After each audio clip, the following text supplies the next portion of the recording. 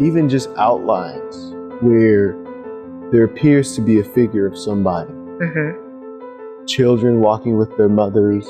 And this also shows it shows a lot of older pictures, but it also shows a lot of new pictures, which kind of to me describes that this mural is there's still things being added to it. Still a lot of things happening right now. It's a living piece of art. Yeah, literally.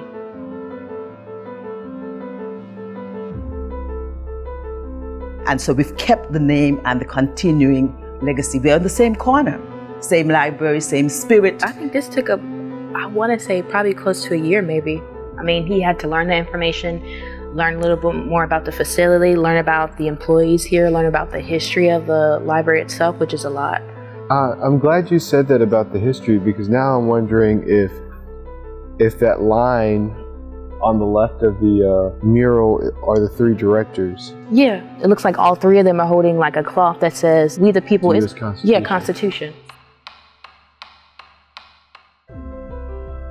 Hi, I'm Gabby Castleberry. And I'm William Solis.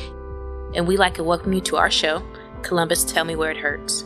This season, we take on food insecurity in the Chattahoochee Valley, where 1 in 5 residents is unsure of where their next meal is going to come from. Every episode, we examine an important aspect of food insecurity and how it affects the Columbus region.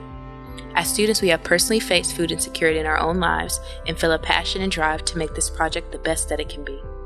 If you'd like to support the Pantry, you can find us on Instagram at 706 Community Pantry, where we post resources and updates on our progress.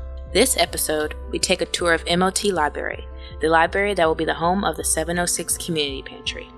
We hope you enjoy episode 1, A History of Community.